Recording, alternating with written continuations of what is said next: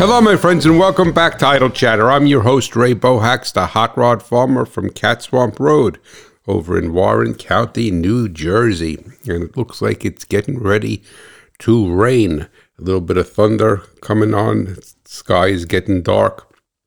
And boy, do we need it. I know other places in the country needed much more than we do, but I was pulling my soil samples the other day, and God, was it dry. Oh my God, terrible.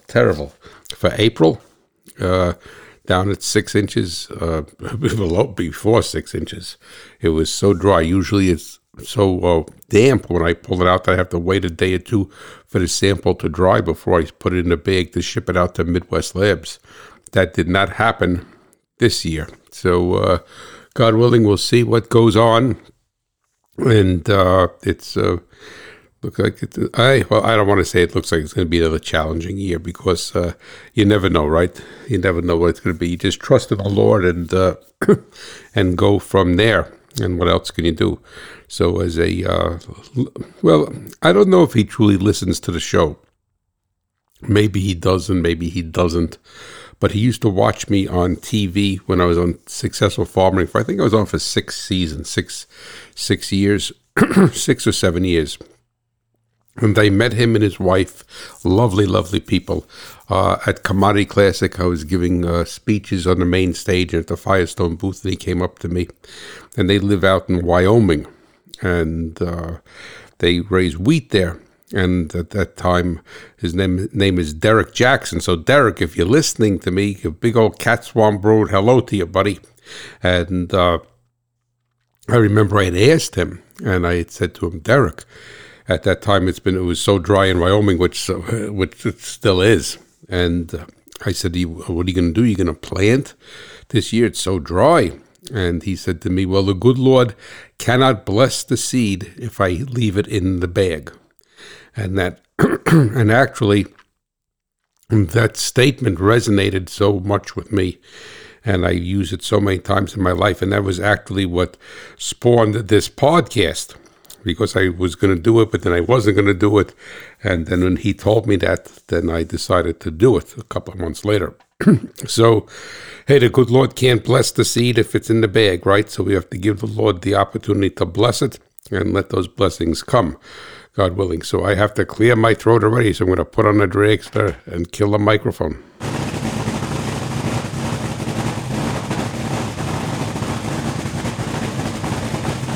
Yeah, righty, I'm back. Sorry about that. That's only a couple of minutes, 3 minutes into the show, according to the soundboard. That is, I got to try to get this condition taken care of, but the honey is definitely helping, but I think I took it too soon.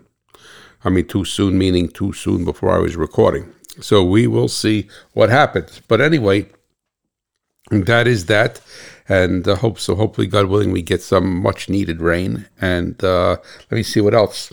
Oh, most importantly, I want to welcome aboard, because he was kind enough to give me a pin in my map. And remember, when you give me a pin in my map, what that does is put you into the contest to win either a Hot Rod Farmer license plate or one of the Fendt die-cast models. And who responded to that the past couple of days was Mr. Kip, I'm going to pronounce it Parham, Parham, from Royston, Georgia. So I got the Kip right, but hopefully I got Parham and Royston, and I got the Georgia right. So hopefully I pronounced that correctly, sir. I want to thank you so much for reaching out to me. And I looked up Royston when I was so I could identify that more or less area on my map. So I looked it up first, so I know I could put the pin in the more or less right place, because my map has just the states on it, has no towns or cities. And I see he's not too far. Mr. Parham is not too far off of I-85. And so not that far in from South Carolina, from Fair Play. And so I basically rode right past his neck of the woods back in December when I went down to Duluth, Georgia, to Agaco, which is, I guess, north of Atlanta. So I wrote, boy, if I would have known, I would have blown the horn, Mr. Parham, and I would have waved. So thank you so much. And if you want to get into that contest, all you have to do is send me an email at hotrodfarmer@farmmachinerydigest.com. Best thing is to go to my website and just fill out the form to win the Hot Rod Farmer license plate. And this way I have all of your information. Of course, I take those and I archive those. Lots of times I lose the people's emails, not by intent, by incompetence on my part. So, matter of fact, another listener, Mr. Nye from out in Delta, Utah, he sent me his phone number because we were going to chat, and I inadvertently erased his email with the phone number. So I reached out to him, and hopefully he gets a chance to get back to me, because I'm really looking forward to getting together on the telephone and talking with him. So that is basically that. But so just go over to the website, fill out that form. It's right in the sidebar there, and you are good to go. It'll probably take you about a minute to do that. Here, ready? Let me see what else. Okay, I did the podcast with Jeffrey the other day, the On the Road. Jeffrey Mondell, who is the inmate in New Jersey State Prison. I hate identifying that way, the inmate in New Jersey State Prisons. But that is the only, how else would you remember Jeffrey Mondell? So, and you don't remember people's names just like I don't. And I need to attach some sort of qualifier to it to make you remember. So it was a wonderful, wonderful episode. Jeffrey poured his heart out to best he could over from the prison cell to try to convince people to not go down the wrong path in life and make a decision that is going to end up having you lose your freedom for God knows how long. So he did a wonderful, wonderful job, a heartfelt episode. Hopefully I could post it soon. I'm waiting to hear back from the New Jersey Department of Correction, because what I did say to them as a quid pro quo, I guess it wasn't really a quid pro quo, but just so that they would know there's nothing underhanded going on, that I would send them the file and they could listen to it first, and if they approve it, then I will post it as a podcast. And if they don't approve it, well, I won't do that out of respect. I have to stick to my word, right? Be a man of your word. So hopefully, God willing, I sent it to them right the next day. And it's only been a couple of days, so they did acknowledge that they got it, and I don't know what the protocols are there, how many people have to listen to it. The episode is 61 minutes long, so I don't know if they're going to listen to the whole thing or just jump around on it. But whatever they do, Jeffrey was great. He was fantastic, and it was very, very, we laughed a couple of times, but it was a very solemn episode of how one mistake in your life could just changes everything. And it doesn't have to be a mistake where you're going to prison.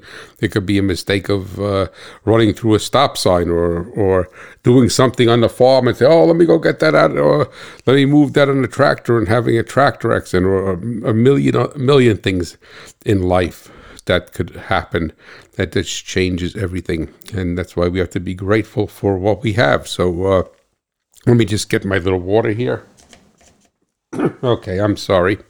And hopefully nobody knocks it over. Ginger is in the house, or I should say is here. So I shouldn't put this, makes too much noise here. Hold on. I gotta get a little bit more professional. But but she is sleeping. The other night she didn't come home till 1:30 in the morning. So it's been a rough deal with her every night. She's doing a walkabout. I'm just going to clear my throat again. Okay, I am back, and I thank you for putting up with that. But, we're going to have a lighthearted episode today. Of course, I've hit you with some heavy-duty stuff the past couple of weeks, and I appreciate you hanging in with me on that heavy-duty technical talks. And this is going to be lighthearted in a little bit of a different way, I guess. I'm not going to say it's going to be fun, but I think that hopefully you'll enjoy it. But the caveat that I'm attaching to this is, and you're not going to know what it is yet because I'm leading you down that path, is that I'm hoping that many of you respond and have this and share with me one or two of your stories. And you're going to say, stories, what is that about? Well, you know me, I love stories. And what I'm going to discuss today is a story unto itself.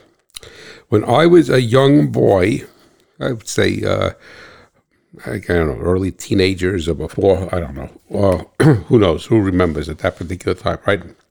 Is that I was very, very, very intrigued with a lot of this, I don't know, I guess you could call it science fiction, but some people may be insulted, but I don't know what qualifier you would put on it.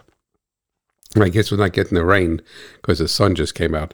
But I was very, very intrigued with, I don't know, what UFOs, Bigfoot, the Bermuda Triangle, the Great Lakes has supposedly had something like the Bermuda Triangle, and all of that is those different things like that, specifically UFOs, and very, very intrigued. And it was a wonderful time to be a young man, because the magazines, which I devoured so many magazines. I love magazines, and it's sad that they all went away.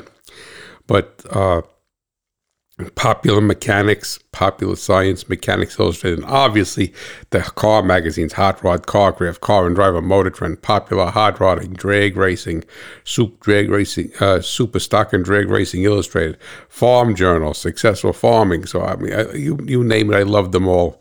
It just represented a different part of me when I would read that magazine. But they were very enamored, as I was, with UFOs back during that era in the 1970s. And it probably started in the late 60s with Project Blue Book from the Air Force.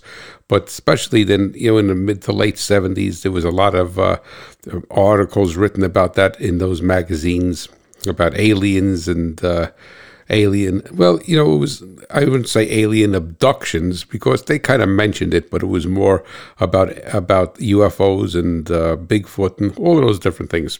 And it was a man's magazine. You can't say that today, right? Because, you're sexist. But anyway, but the fact of the matter is it didn't go much. They did a very good job at it, those three publications, because it wasn't like they were science fiction. It was almost like a scientific analysis or statement of something. They're very well written. Let me just leave it at that, so I don't go on for a half hour trying to explain something that I can't. So anyway, but I loved all that stuff. And then on television, I think it was on 7:30 at night. I forgot what day it was. I think it was Tuesdays. Not that it makes a difference. But there was a show, and Leonard Nimoy was the host, and maybe many of you remember it, and if not, you could probably look it up and get old back episodes on YouTube, and it was called In Search Of, with Leonard Nimoy. And oh boy, I think it was Tuesdays, because I used to watch In Search Of from 7 to 7:30, and I think Baba Black Sheep came on afterwards, which I loved. Baba Black Sheep with the F4U Corsairs in there, and Pappy Boyington. So it was a great TV night for me, and I wasn't much of a TV person, but it was a great TV night over here. At least I was concerned. I don't think my sister cared too much about it, but it was all that mystery, and Leonard Nimoy would cover a different topic each week in that In Search Of. So what had happened was that it doesn't take much at that particular point, being out in the country, being out in the farm, and this was a beautiful, beautiful area back then. Oh, good God in heaven, I say this many times. It was, you must have been in Iowa, Nebraska, Minnesota, whatever. I mean, you never knew that you were 55 miles away from New York City, from the George Washington Bridge. It was dirt roads. There was more cows than people, and there was no light pollution. There was one traffic light in Hackettstown. Oh, fantastic. I mean, it was a wonderful blessing and a wonderful upbringing on the farm, and having the love of machinery, having the love of cars, having the love of agriculture, of nature, of the animals. And our farm was a blessing to a young man like me, because it wasn't all tillable. Every farmer wants the most tillable land, right? Because you can't farm non-tillable land. But it had a good portion of it, the lion's share of it was, and still is, wooded. So you had a lot of wildlife that if you were out in the middle of, let's say, I'll pick on Iowa, out in the 10,000 acre field or the 5,000 acre field in Iowa, that you wouldn't have all the wildlife that you had. So we had everything. And to somebody who loves animals like me, this was utopia. I mean, it really was. I mean, I wouldn't mind having some more acreage, but it really made no difference, because it was fantastic. And I dreamt about the farm, and it was a life full of dreams. And part of those, being in this particular area, and being dark, and being out in the country, and having nobody around and no neighbors, also was ripe fodder for looking up in the sky for flying saucers and things of that nature. So it was a confluence, like two rivers coming together, of many, many different rivers in my life. And it was a wonderful time to be a young man. It was a wonderful time to be in America, and reading the car magazines, reading the farm. It was it was a time of promise and of hope, and of being able to make something of yourself, which I think is lacking a lot in today's world. But anyway, let me not get off on that high horse. I'm going off on a tangent here, so right? I'm off the lane. I think I should put rumble strips on my microphone so when I go off on a tangent. But anyway, so it was wonderful, and then it didn't take much for a young man's imagination to expand upon what I read or what I watched on Leonard Nimoy In Search Of. So it wasn't. It like I say, it was very fertile soil for me.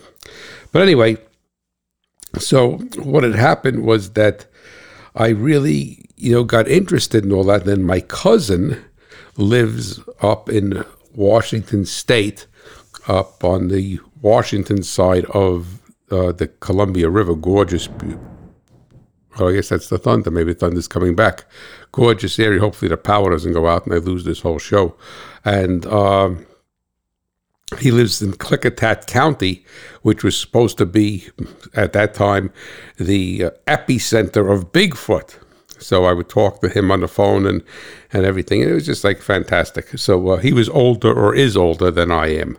So he was probably, people thought he was my uncle, but he was actually my cousin Paul Demchuk. In case you're listening, Paul, all right, you were cousins. So, but it was fantastic. And this area here also, I'm just listening to the thunder. This area here is also, Warren County is ripe with a lot of lore. I mean, we have Shades of Death Road in Hackettstown itself. There's the Musconetcong River, and the Musconetcong River is supposed to have this creature there, and it's called the Mantis Man, praying man. It's supposed to look like half praying mantis and half man, and he's supposed to be huge.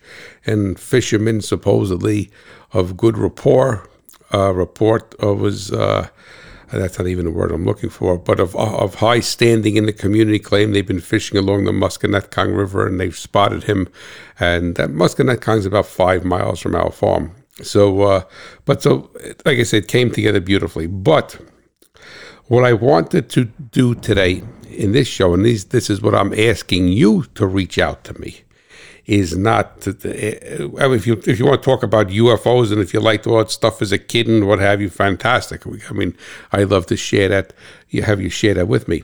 But what I wanted to ask you to do is you join me in this. This is going to be In Search of Mechanical Mysteries. And I'm going to be your host instead of Leonard Nimoy, all right, where he was looking for extraterrestrials. I'm looking for mechanical mysteries, because the more we work on things, there are instances where things happen and they have no explanation whatsoever. None. So they're like a flying saucer or a Bigfoot, no explanation. Or Loch Ness Monster. I forgot about that. The Loch Ness Monster. That was something good. And there's supposed to be a ton of those Loch Ness Monsters all over the place. I think the Great Lakes had one, supposedly. But anyway, so this is what I'm going to ask you to share with me.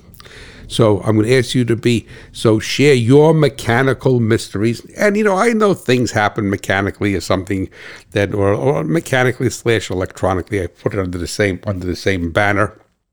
Is that, you turn on the computer, boom, and it blows up on you or something. I'm just talking about this weird things that happen that you have no explanation for. You could try to explain them, just like you could try to explain a UFO. Or you could try to explain a Bigfoot or a Loch Ness Monster, all right, or the Bermuda Triangle. But we all have it. So I made a list of 10 different things, eclectic things here.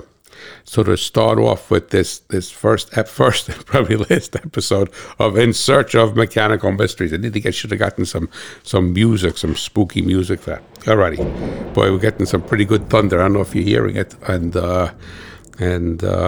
hopefully, like I say, they don't get a lightning strike and the power goes out.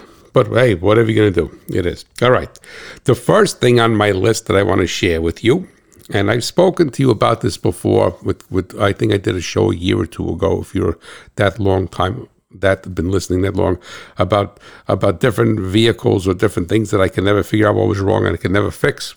And so maybe one or two of these things are on this list, but what I'm going to do is I'm going to do this succinctly and not elaborate on them too long. My 1969 VW Bug, bought it used for $400.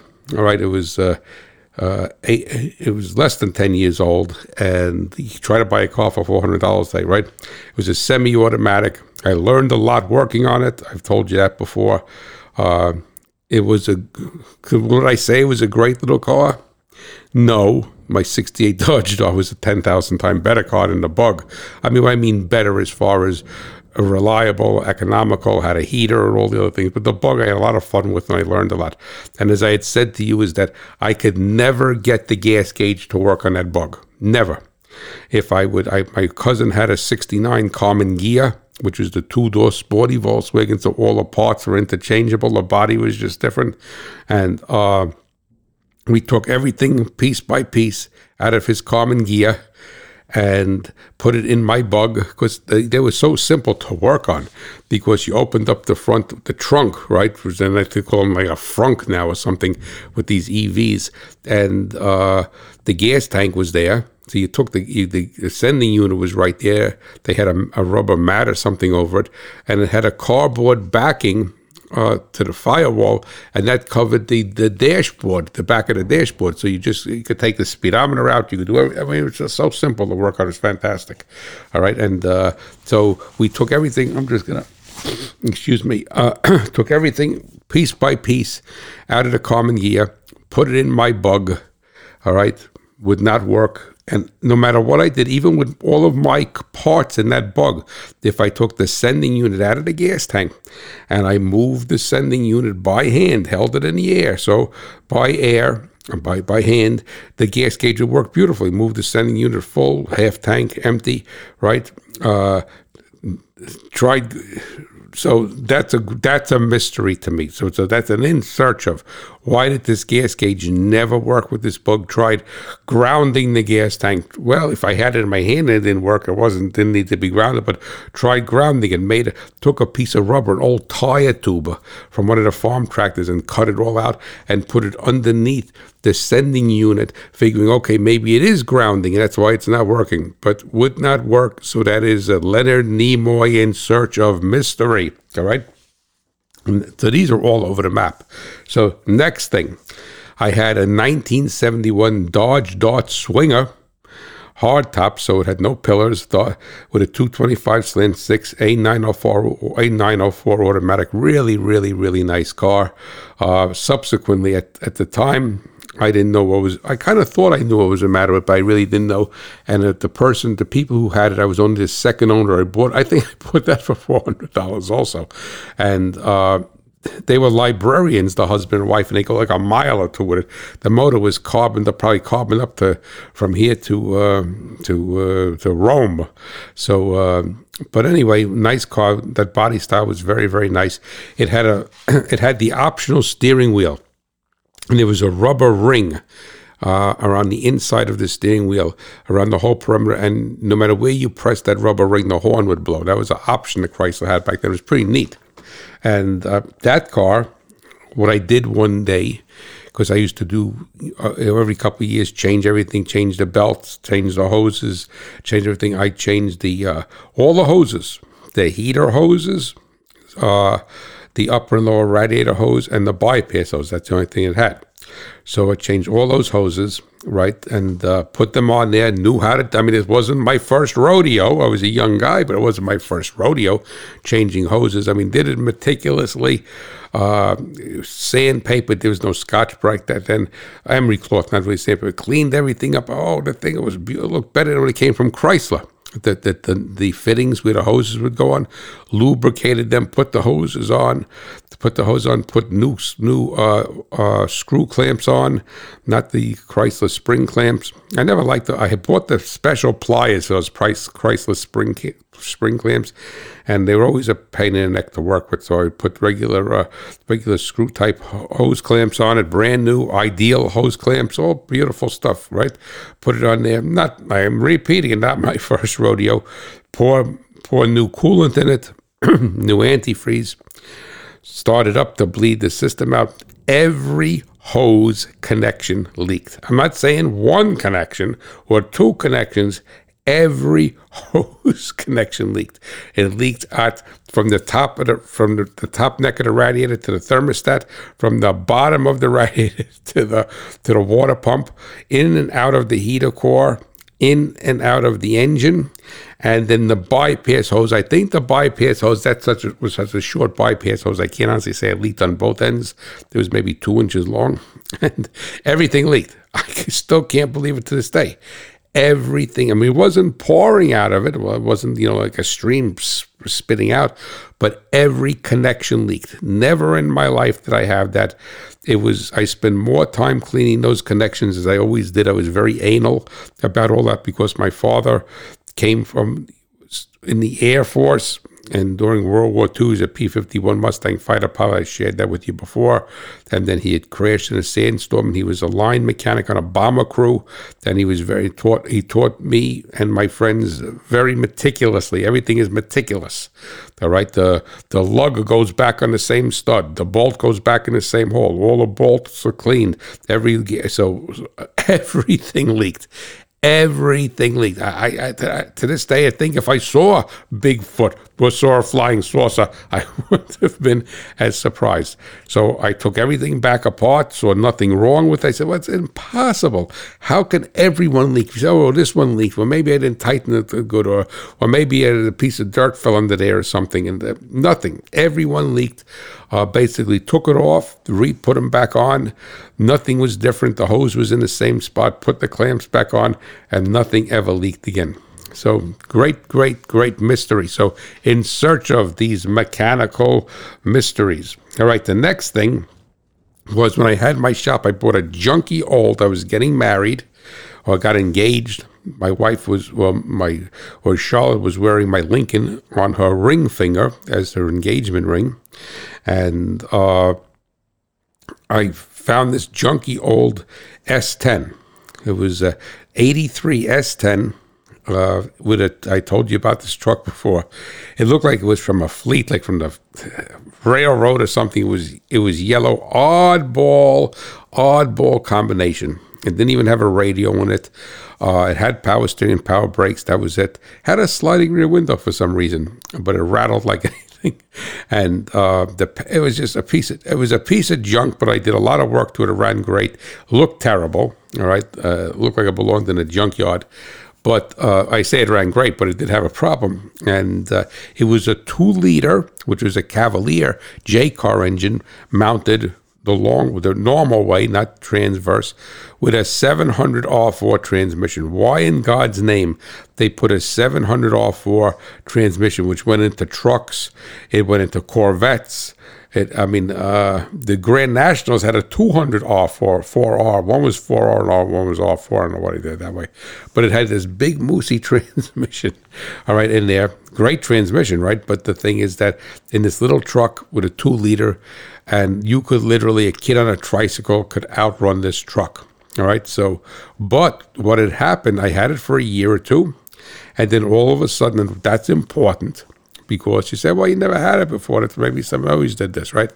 And it was a wonderful education on cruise carburetor icing. It would never ice up.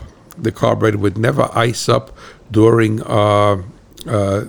idle, cold start idle, or warming up. You'd go down the highway, and it would. It was the borderline of the temperature for carburetor icing. I drove it for a year and a half and never had a problem. Nothing changed. Everything worked on it, all right? And you're riding it for an hour and a half. All of a sudden, the truck would lose all power, and it would be the carburetor would be iced up, and it would be blocking the signal to the main metering circuit, so it would only idle. It would only run on the idle fuel. It wouldn't go more than 5 miles an hour. You'd be going down I-80. I was going to Michigan. All of a sudden, it started to slow down.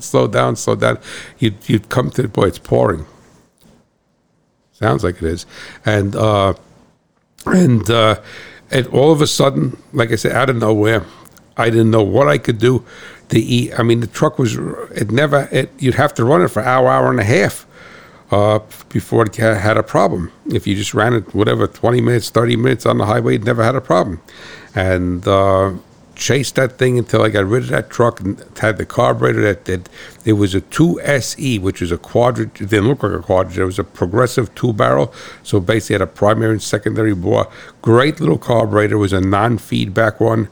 It was a pain. The linkage was a pain in the neck to take apart because of everything that was going on. Had it apart a million times. Couldn't find anything wrong with it. It went to the junkyard, never knowing why. All of a sudden, out of the blue, it was like somebody who got sick, got cancer or got something. It got this cruise icing condition, and no matter what I did, could not get rid of it. And it was so inconsistent that you couldn't even put your finger on. So that's another mystery. The S10 cruise icing of the carburetor. If anybody's a pilot, they know what I'm talking about, cruise icing. All righty.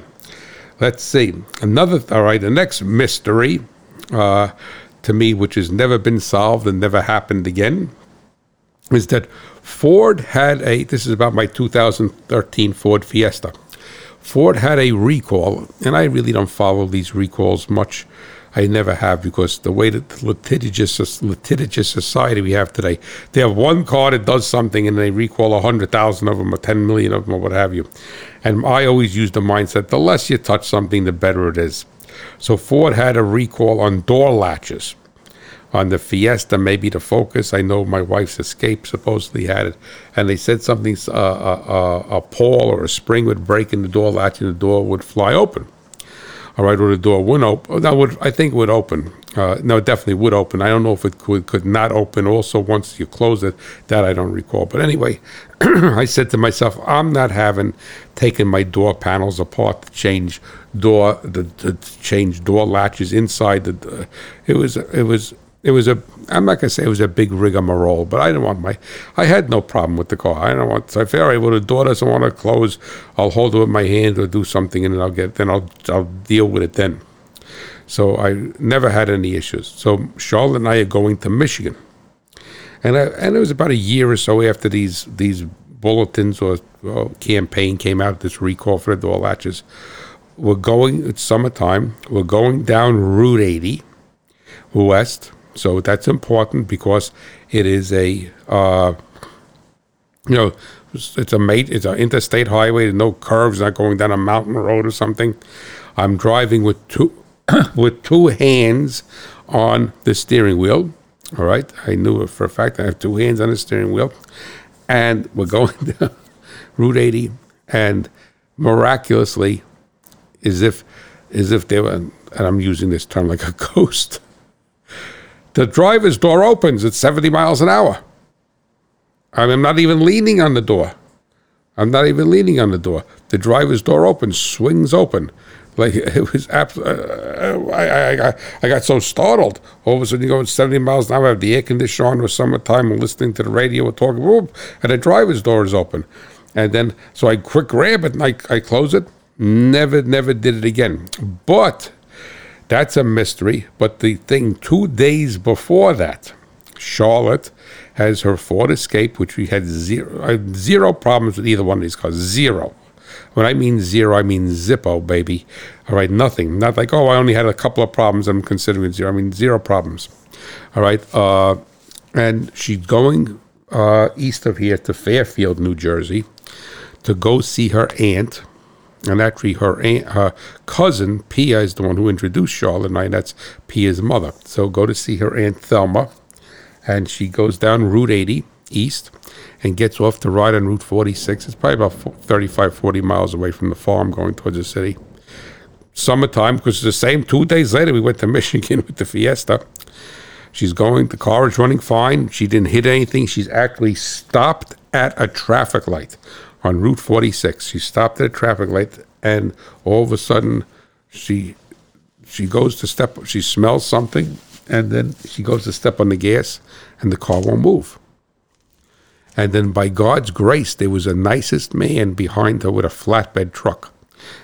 And what had happened is one of the trans lines to the cooler lines to the radiator broke, snapped like somebody took it, boom, and busted it. There was no. Now you say, oh, that's not a mystery because she probably ran over something, right? I asked her if she hit something on the road, a tire. She hit nothing, but on that car, on the Fiesta, the Escape, everything is covered underneath. There's almost like aerodynamic not pans. They're heavy plastic. I've heard you go shields and. Almost like a belly pan underneath it, and it's actually a pain in the neck because when you change the oil, you got to take everything off. Maybe it's fine on a lift, but if you do it on your back, it's a pain in the neck, like I am. But no marks on nothing, and these transmission lines are not that low. They're low down, but they're not sitting right in that pan, and the line just broke it just snapped. It was like a perfect snap. So that gentleman was so nice.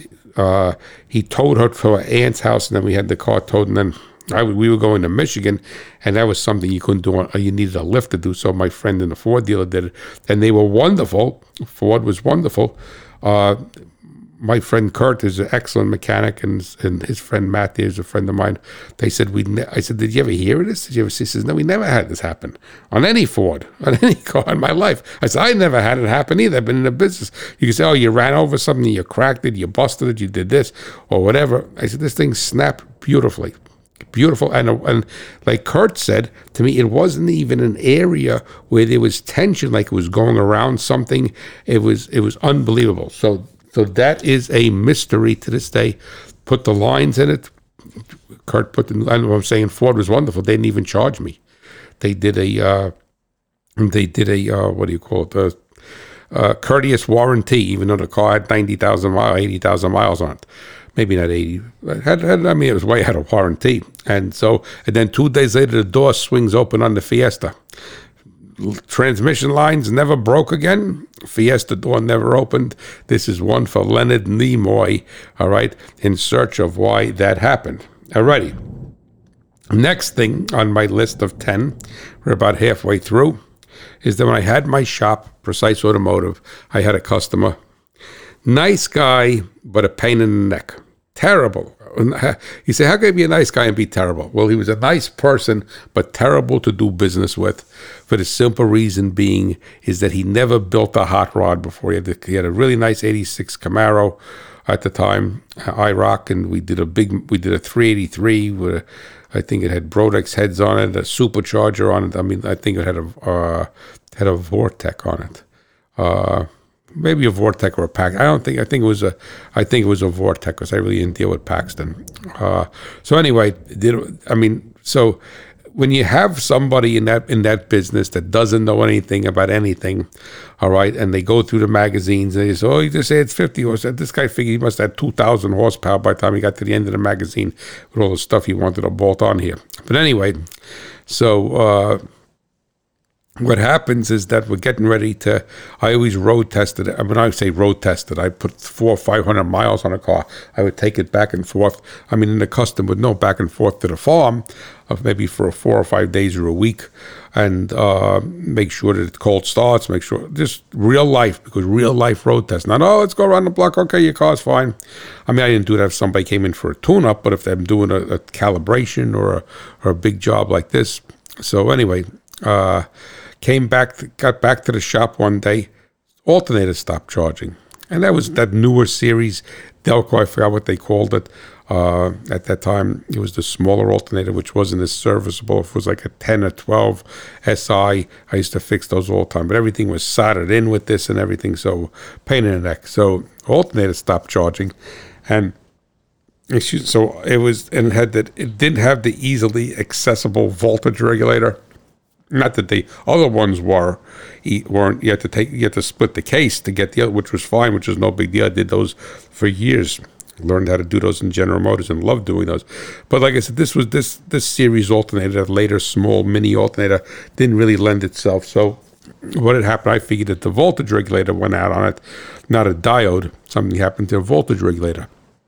So what had happened was that we got a Delco reman, and put it in there, boom, car was beautiful, drove it for a day or two, beautiful, fine.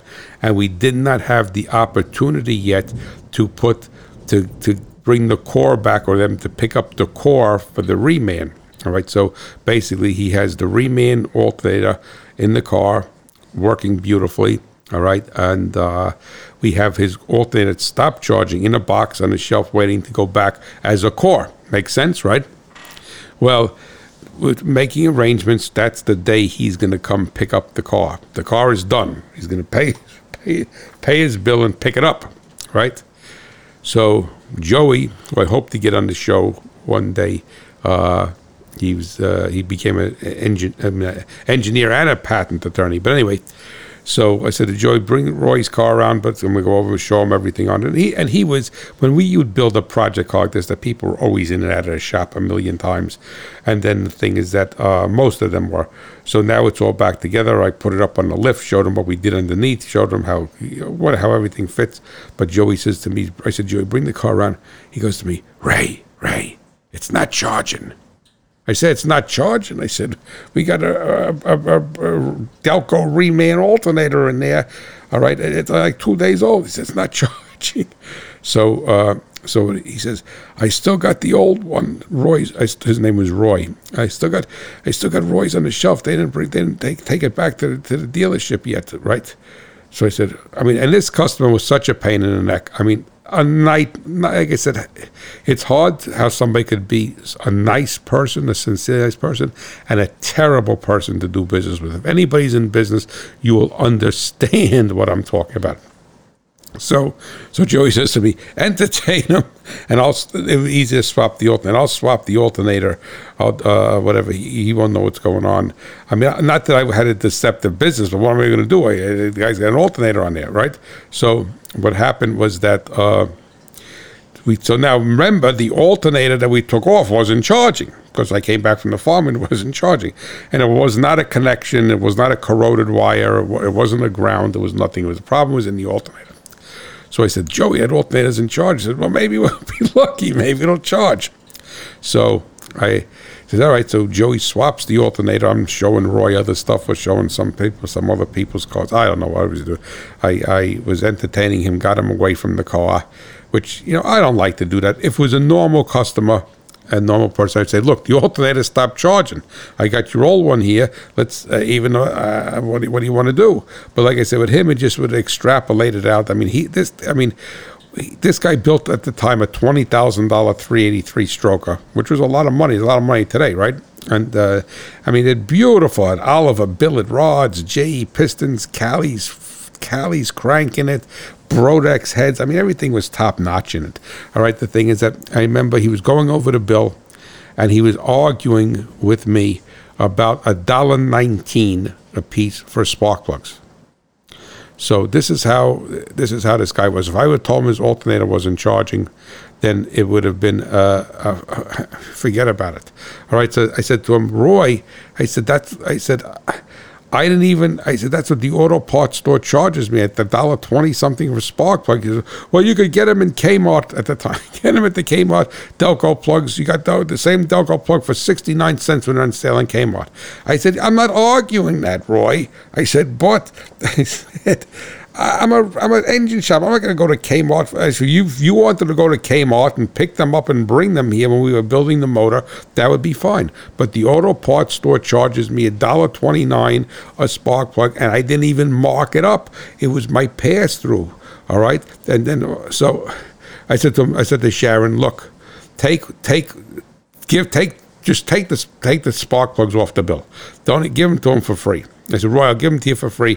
He's, for free if that's going to make you happy. 8 spark plugs at $1.29, and I said to her, "Why are you there, Sharon?" Because Joey came into the office and he just opened the door and he gave me a thumbs up. So the mystery here is why did the old alternator, the original alternator, start to charge?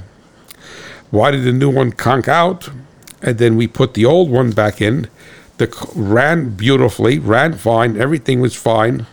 And that alternator lasted for years, never gave a problem again, and Roy got his spark plugs for free. So that is a great, great mystery because, like I said, it wasn't the wiring. I'm not going to go into what we did prior to that to check everything out. It wasn't the wiring, so it was a mystery of why that happened. Why that happened. Okay. The next thing was my 87 Buick Regal T-Type Limited, but that had a 307 Oldsmobile motor in it. It didn't have the turbo motor, even though I worked on a lot of turbos. It was a drop-dead gorgeous car. It was Regal Limited, so it was a T-Type Regal Limited black with the burgundy crushed velour split. Gorgeous car. And not because it was mine, it was gorgeous. And I had that long before I met Charlotte, bought that new. And all I could say was a great drive-in movie car. We'll leave it at that. Okay?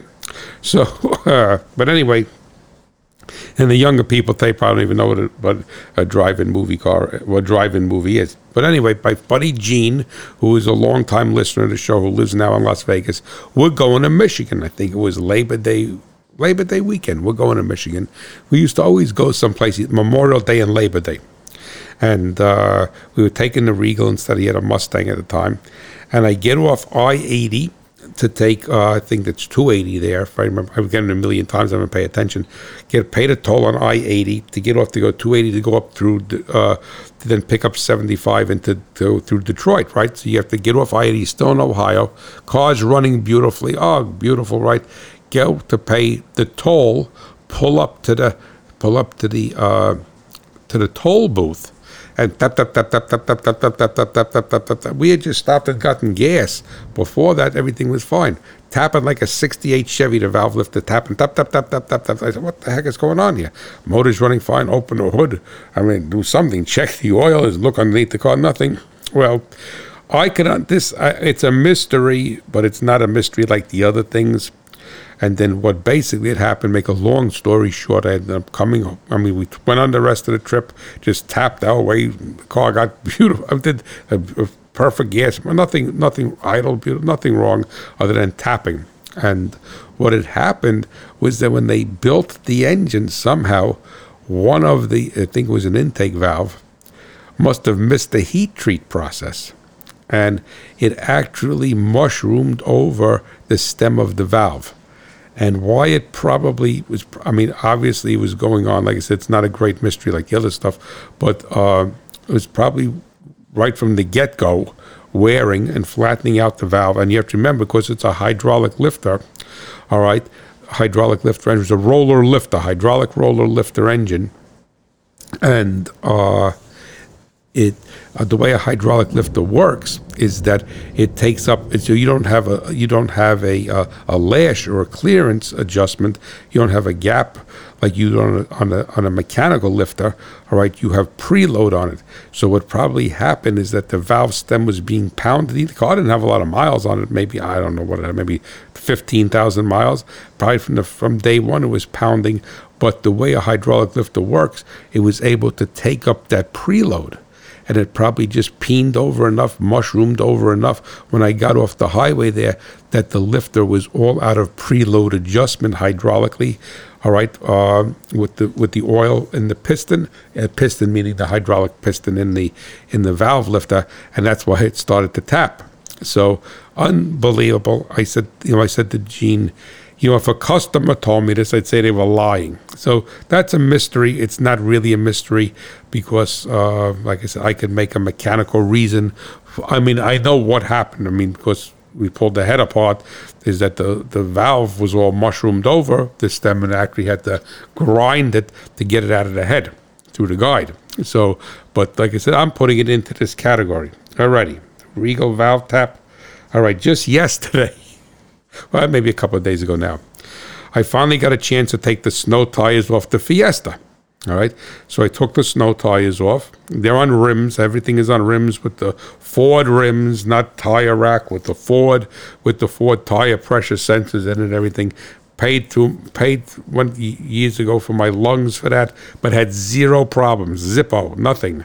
All right, the people tell me, "Oh, go buy the sensors from Napa and put them in there," but then you got to buy this tool so the light goes off and go buy the. No. I said, bought everything from Ford. Same thing with my wife's Escape with the snow tires. I could do whatever I want, take them in and off, and no tire warning light goes on, no recalibration, nothing. So I take the snow tires off the front on rims, and I look in my notebooks. Okay, now it's time for me to rotate the tires that were on the rear of the car to the front, and the tires I had off all winter are going to go, which were the old front wheel tires, are going to go on to the back. Beautiful, no big deal, right? Jack it up, do this, boom, boom, boom. Before I did that, check all my tire pressures. I take a temperature gun and I read the temperature of the tire, so I know what I want to normalize the pressure. So I go through beautiful, right? 35 pounds. It was a little bit warmer that day, so it was 35 pounds, 32 cold, 35 hot, and everything is perfect, right? Put it on the car, take the snow tires off. They'll go for a 5-mile test drive. Always do that. Go to town and back. It's like 3 miles each way. Well, I turn around just by the M&M factory, so it's not really in town. But anyway, so beautiful, fine. No problem. Next morning, do what I got to do with it. Go for breakfast. Everything beautiful, fine. So I said to myself, all right, I got to go to the John Deere dealer, and I got to pick up some stuff there, and I have to also, they're a steel dealer, and I got to get some 2-stroke oil for my chainsaw and and my blower, my leaf blower, whatever you could steel leaf blower, so I used this. I used the ultra premium, whatever they have, their best steel 2-stroke oil. And then in my Cub Cadet, I buy Cub Cadet oil. There were no problems. You say, hey, you can use. I don't care. I buy their oil because the steel is 50-1, and the Cub Cadet is 40-1. So just and beautiful, no problems, right? So I said, let me go. It's first thing in the morning. They're already opened. I said, let me run there. It's in Blairstown, New Jersey. It's about 22 miles away. So let me run there. I could run there, let's say 20 minutes, 21 minutes there, 21 minutes back, and 10 or 15 minutes, 20 minutes looking at tractors I can't afford and looking at other equipment and get my oil, and I have to get some other stuff there. And come home. I should be home in an hour and 2 minutes. Beautiful, right? So, beautiful day. Get on Route 80. It's about, like I say, 22, 25 miles, depending on which way you go. Get on Route 80, go past the first exit. The next exit now, there's not another exit for 7 miles. the low tire pressure warning light goes on. And in my car, you say it doesn't identify which tire it is, just a low tire. And I know with the Ford systems I have, it has to get below 24 pounds. So if it gets 23 pounds, I don't know if it's 23 and a half, then it triggers the low. I say, oh, God. And I hate flat tires, especially in these newer cars today, because I got one flat tire with the Fiesta. It was nothing to change. The jack was fine. It was like a scissor jack. It took me like 2.5 hours to figure out how to get the jack and the spare tire back in there properly so it didn't rattle. It was like building a ship in a bottle. So anyway, so I said, oh, God. So I said, well, the car doesn't seem to be driving differently. So it must be a rear tire, not a front tire, because as you know, with a front-wheel drive car, there's no weight on the back. You can have like 8 pounds of air in there and still ride pretty good or drive pretty, whereas a front tire, you'd feel, I keep taking my hand off the steering wheel. All right, so I said, all right, fine. God willing, I said a prayer, God willing, I could get off the next exit that I was going to get off for the John Deere dealership, but it's like 5 miles up a 2-lane road. But the truck stop is there that I used to go to, and I know they have an airline out there. So I said, God willing, I could get to the truck stop and put air in the tire, and then I'm not even going to the dealer. I'm just hightailing it home. So I always carry a tire pressure gauge with me, not my good one, the cheaper Chinese one, but it's fairly accurate enough to be on the road. So I pull into the TA truck stop there by the service space for the trucks. They got the line out there. So I stopped, ahead of time before that to try to see which tire it was, and it was the left rear. So I said, all right. So I get to the TA truck stop, another 7 miles. I got my gauge, go to put air in the tire. I said, I'll pump this thing up to maybe like 50 pounds. It's unregulated. I know what that line, it's 110 pounds. I pump up to like 50 pounds and check it with my gauge, put the cap back on, and hightail it back to the farm. The heck, we're going to the John Deere dealer today and see what I'm up against. So I do that, get back to the farm, all right, check the tire. Tires didn't lose any air. I said, what? It didn't lose any air. I said to myself, all right, so I'm laying on the ground looking to see where the screw or the nail, whatever I must have run over, and see nothing. So, all right, well, let me take the tire off and examine it, wheel off. So I take the wheel off, jack it up, take the wheel off, and looking around and see nothing. So I got myself my soap solution. I'm spraying the valve, spraying everything, spraying the tire, rolling it around, going around the bead. I mean, if it had a bead leak, it's not going to leak like that. I mean, when I got on the highway and rode the car 30 miles before that. So anyway, I can't say anything. So I said, all right, well, I have a watering trough. It's I forgot the name of it. Tartar, I think it's called.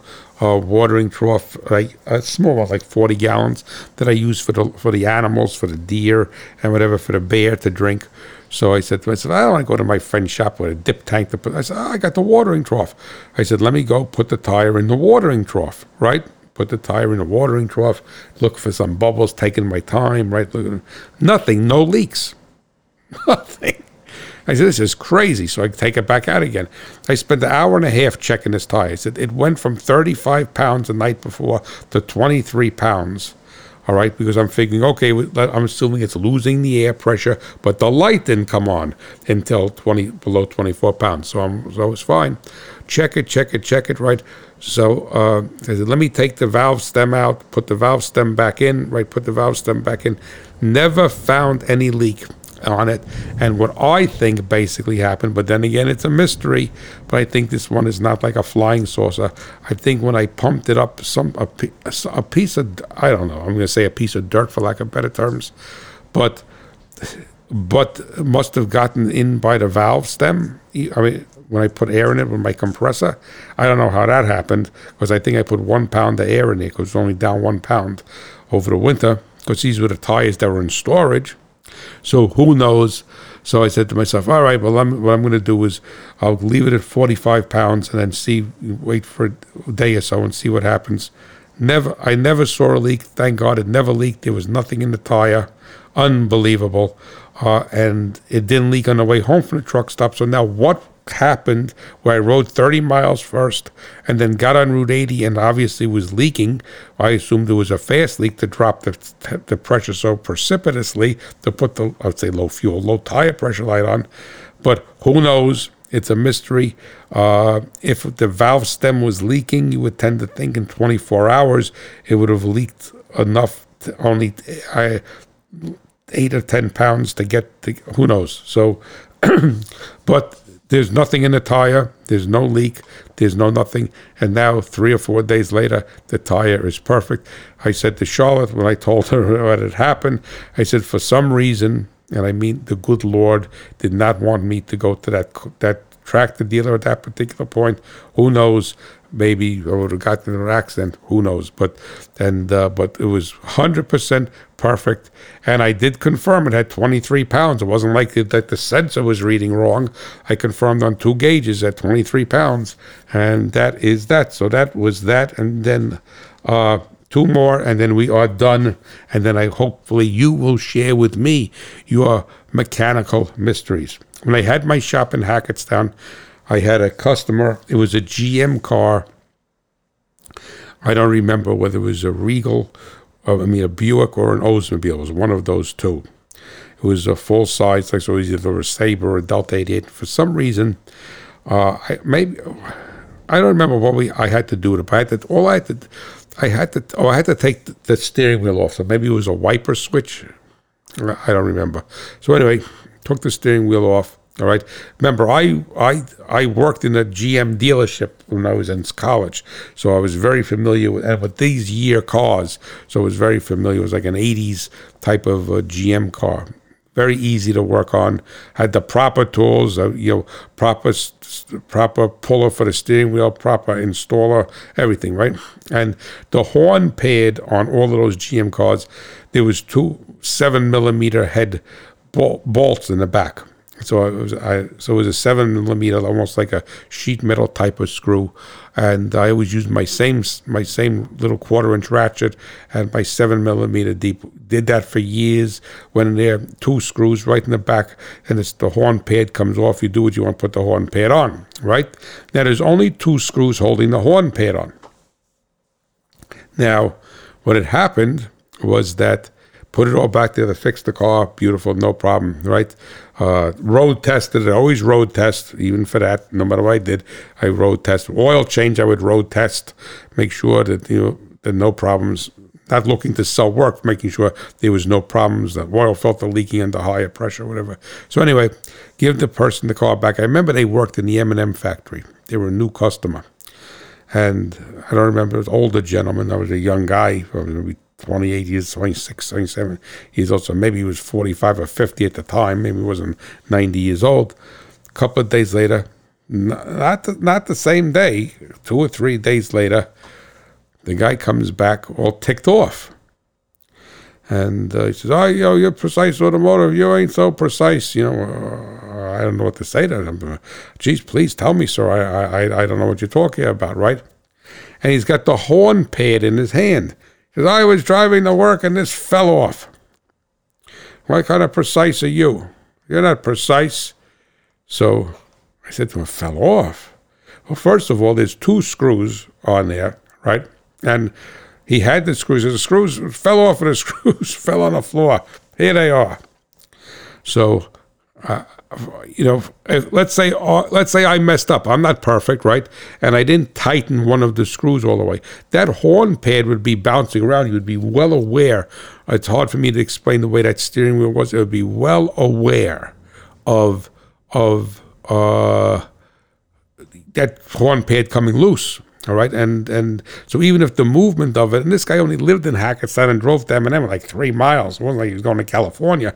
He said, so I apologized profusely to him, and I think I even gave him his money back for the labor, which wasn't much, maybe an hour's labor.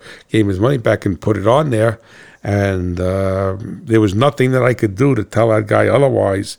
And obviously never saw him again. And the thing is but that was a great mystery to me, how 2 screws could come out, and not as it's loosening up. Like people say, oh, my wheel fell off my car.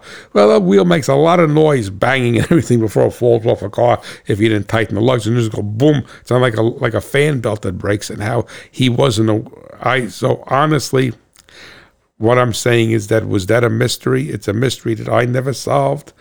I personally think that he took the steering wheel apart to see what I did inside, which you couldn't tell whatsoever if it was a wiper switch in there or it was a directional switch. Could not tell whatsoever. You'd have to pull the steering wheel off and pull it. So I think that he did that. Seemed like a nice guy. I mean, I have no idea. But it was, to this day, so many years later, it's such an embarrassing mystery to me what happened with that. I mean, so either it's a real mystery or he lied to me, and I've had people lie before. I had one guy with a Firebird. We did a cam on it, set it all up. It was a nice cartoon, port Firebird, set everything up. The car ran beautifully. And then about 2 or 3 weeks later, he comes back and with a problem, check engine light on, code 22, TPS high, car just surging and fast idling. So I look at it, and I used to set the TPS on those at 0.56 volts with the minimum air rate, which I'm not getting into now, set first. You have to set the throttle angle first so you can set the TPS, because it's a function of it, right? And his TPS is like 0.97, so I said 0.97. I said, I thought maybe the TPS went bad and shorted inside, right? So, no, the TPS wasn't bad. I said, the screws are tight. They were Torx, T20 Torx. The screws were tight. So I said to him, I said, look, I forgot what his name was. The TPS is way out of adjustment. It's not even close. I said, in the screw, you're standing right here. The screws are tight. I said, it's not like you said, well, I left the screws loose and whatever they moved and the TPS moved this way. I said, the screws are tight. And he says to me, I don't think this was a mystery, but anyway, he says to me that, the other day I found a kitten under the hood. Maybe the kitten moved it. So I think what basically happened was that somebody told him that you got to set the TPS higher for better performance, because on the 5.0 Mustangs, which he did not have, he had a GM 5.0 Mustangs, if you set the TPS just about 1 volt, they ran stronger. I mean, they ran fine before, but they just had a little bit more of a edge to them. So I bet you somebody told him that to set the TPS at 1 volt, you'd have to go in there with a voltmeter if you didn't have a scanner, and set it, because that's the only thing that I could say. The kitten didn't do it. So I said to him, whatever his name was, look, whatever. I said, here, the screws are tight. You could see it wasn't, I forgot that, I don't know. I said, if you ever see that kitten again, ask him if he wants a job here. I said, because, so that was a mystery, I think, with an explanation. Like, that wasn't truly a UFO. It was a fighter jet or something, right, up there, it wasn't a flying saucer, because this kitten must be carrying around a T20 Torx in its paw and a scanner to set the TPS, or at least a multimeter and some leads to get into that TPS connection. All right. So that was that, and then one more, and then this basically is it. My Regal, that I was telling you about, the 87 beautiful black Regal T-Type Limited. My shop, when I had that car, my shop, I was the first tenant. It was like an industrial park building, small industrial park. I was the first tenant in that part of the building. So for all intents and purposes, the shop was brand new. My friend Gene can attest to it. It was immaculate. You could have done brain surgery there. All right, it was me working by myself. All right, at that time, I eventually got an employee, and the things working by myself. Everything was brand new. Everything was brand new. My workbenches were, everything was immaculate, clean. All right, like I said, better than an operating room. And my Regal got some kind of, it wasn't really a rattle. It was like a plasticky creak over by the glove compartment. And I hate any noises inside a car. Hate them. So it was a Sunday, I remember. It was like maybe like in February or March. It wasn't dead of winter, but maybe March. It was chilly, and I went to church and came home. I wasn't dating Charlotte, wasn't dating anyone at the time, and had lunch with my family in the farmhouse.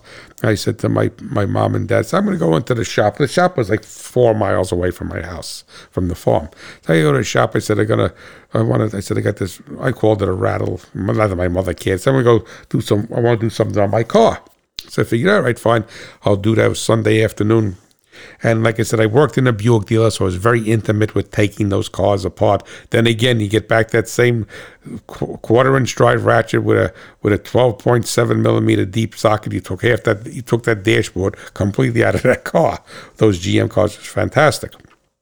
So I take the hush panel down. Take the glove box door off. I'm looking up in there and everything, right, to see.